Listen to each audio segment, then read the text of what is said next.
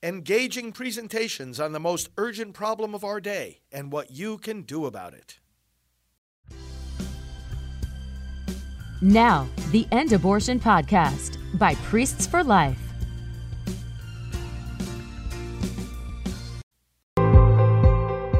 Well, hello, friends. Pro-life leader Frank Pavone here. Welcome to our time of scripture and prayer. We are in a new church year. We are in a new liturgical season. We have begun Advent, as you well know, and I hope it is off to a great start for you. Deeper in prayer, deeper in our commitment to the Lord who comes, deeper in our commitment to defending life. Let's put ourselves in the presence of the Lord of life and be ready to hear his Advent word. In the name of the Father, and of the Son, and of the Holy Spirit. Amen.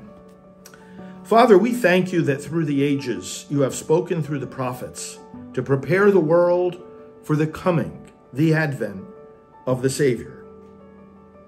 We live and we walk, we yearn and we struggle and we hope in this valley of the shadow of death.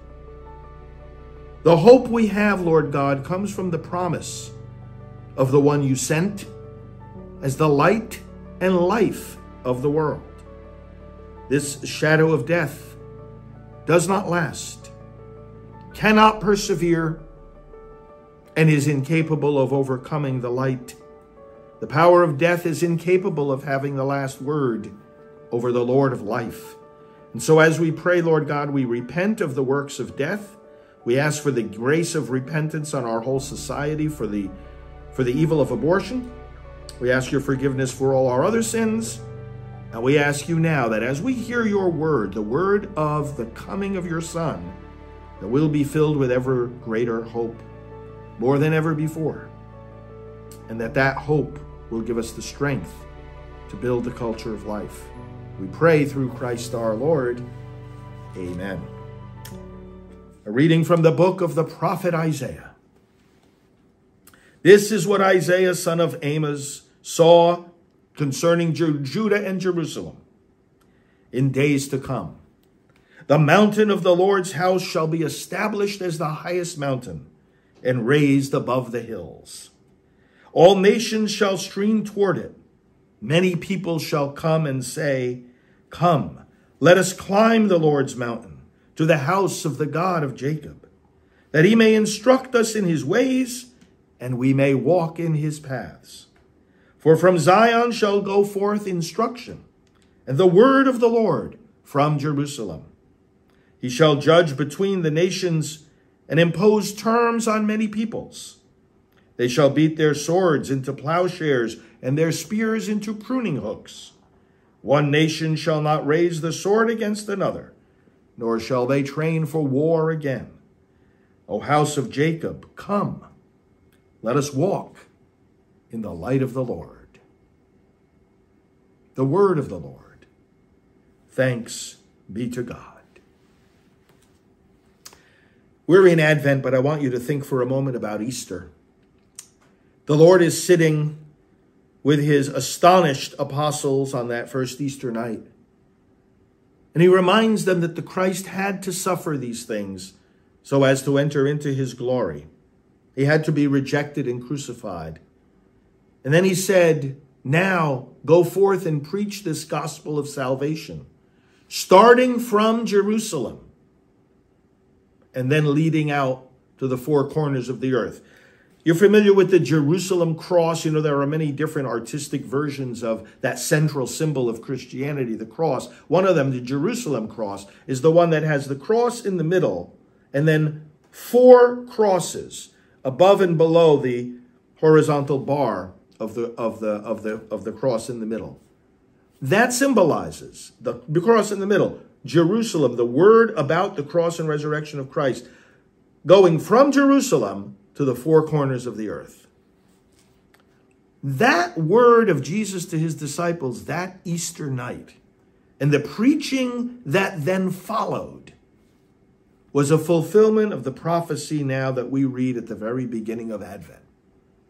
Because he's the one who comes to bring the word of salvation to all the world. This Christmas celebration that we're preparing to have is so great Precisely because what comes is so great.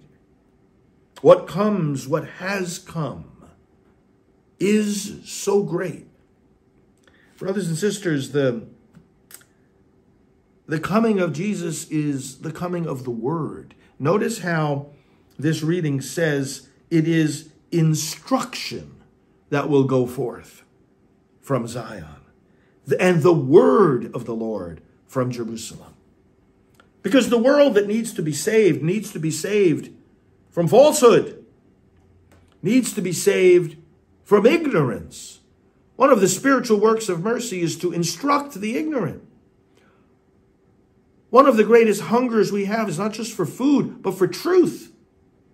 And so the word of the Lord is instruction. We've been speaking in recent days, by the way, in our scripture reflections, and I hope you follow us every day, that the word that proclaimed by God is external to us. We were reflecting the other day about St. Paul saying, "Oh, how shall they believe if they have not heard the words of a preacher who has been sent?" So obviously the word that saves is not something that comes from inside of us. It comes from a God who speaks to us and sends to us preachers.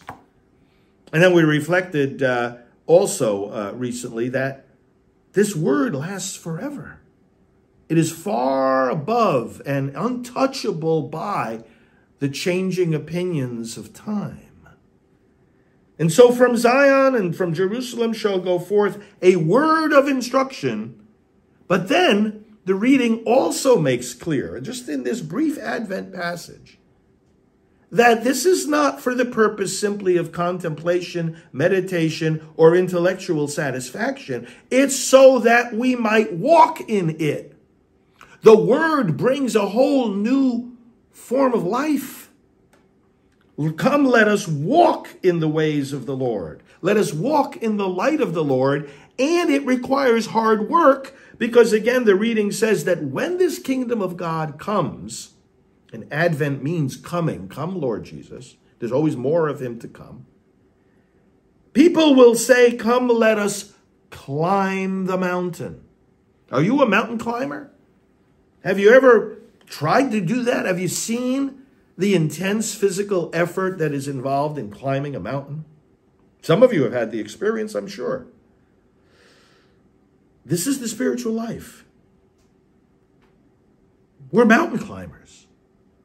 When the Lord comes and when the word of instruction reaches us, that's not something we just sit back and enjoy. It's something that rouses us, that makes us get up and start climbing. Got to become holy. We climb because we are. Even though the kingdom of God is among us and we receive that word of instruction, we receive that light of life, because we're still in the shadow of death, in the valley of darkness, we've got to climb.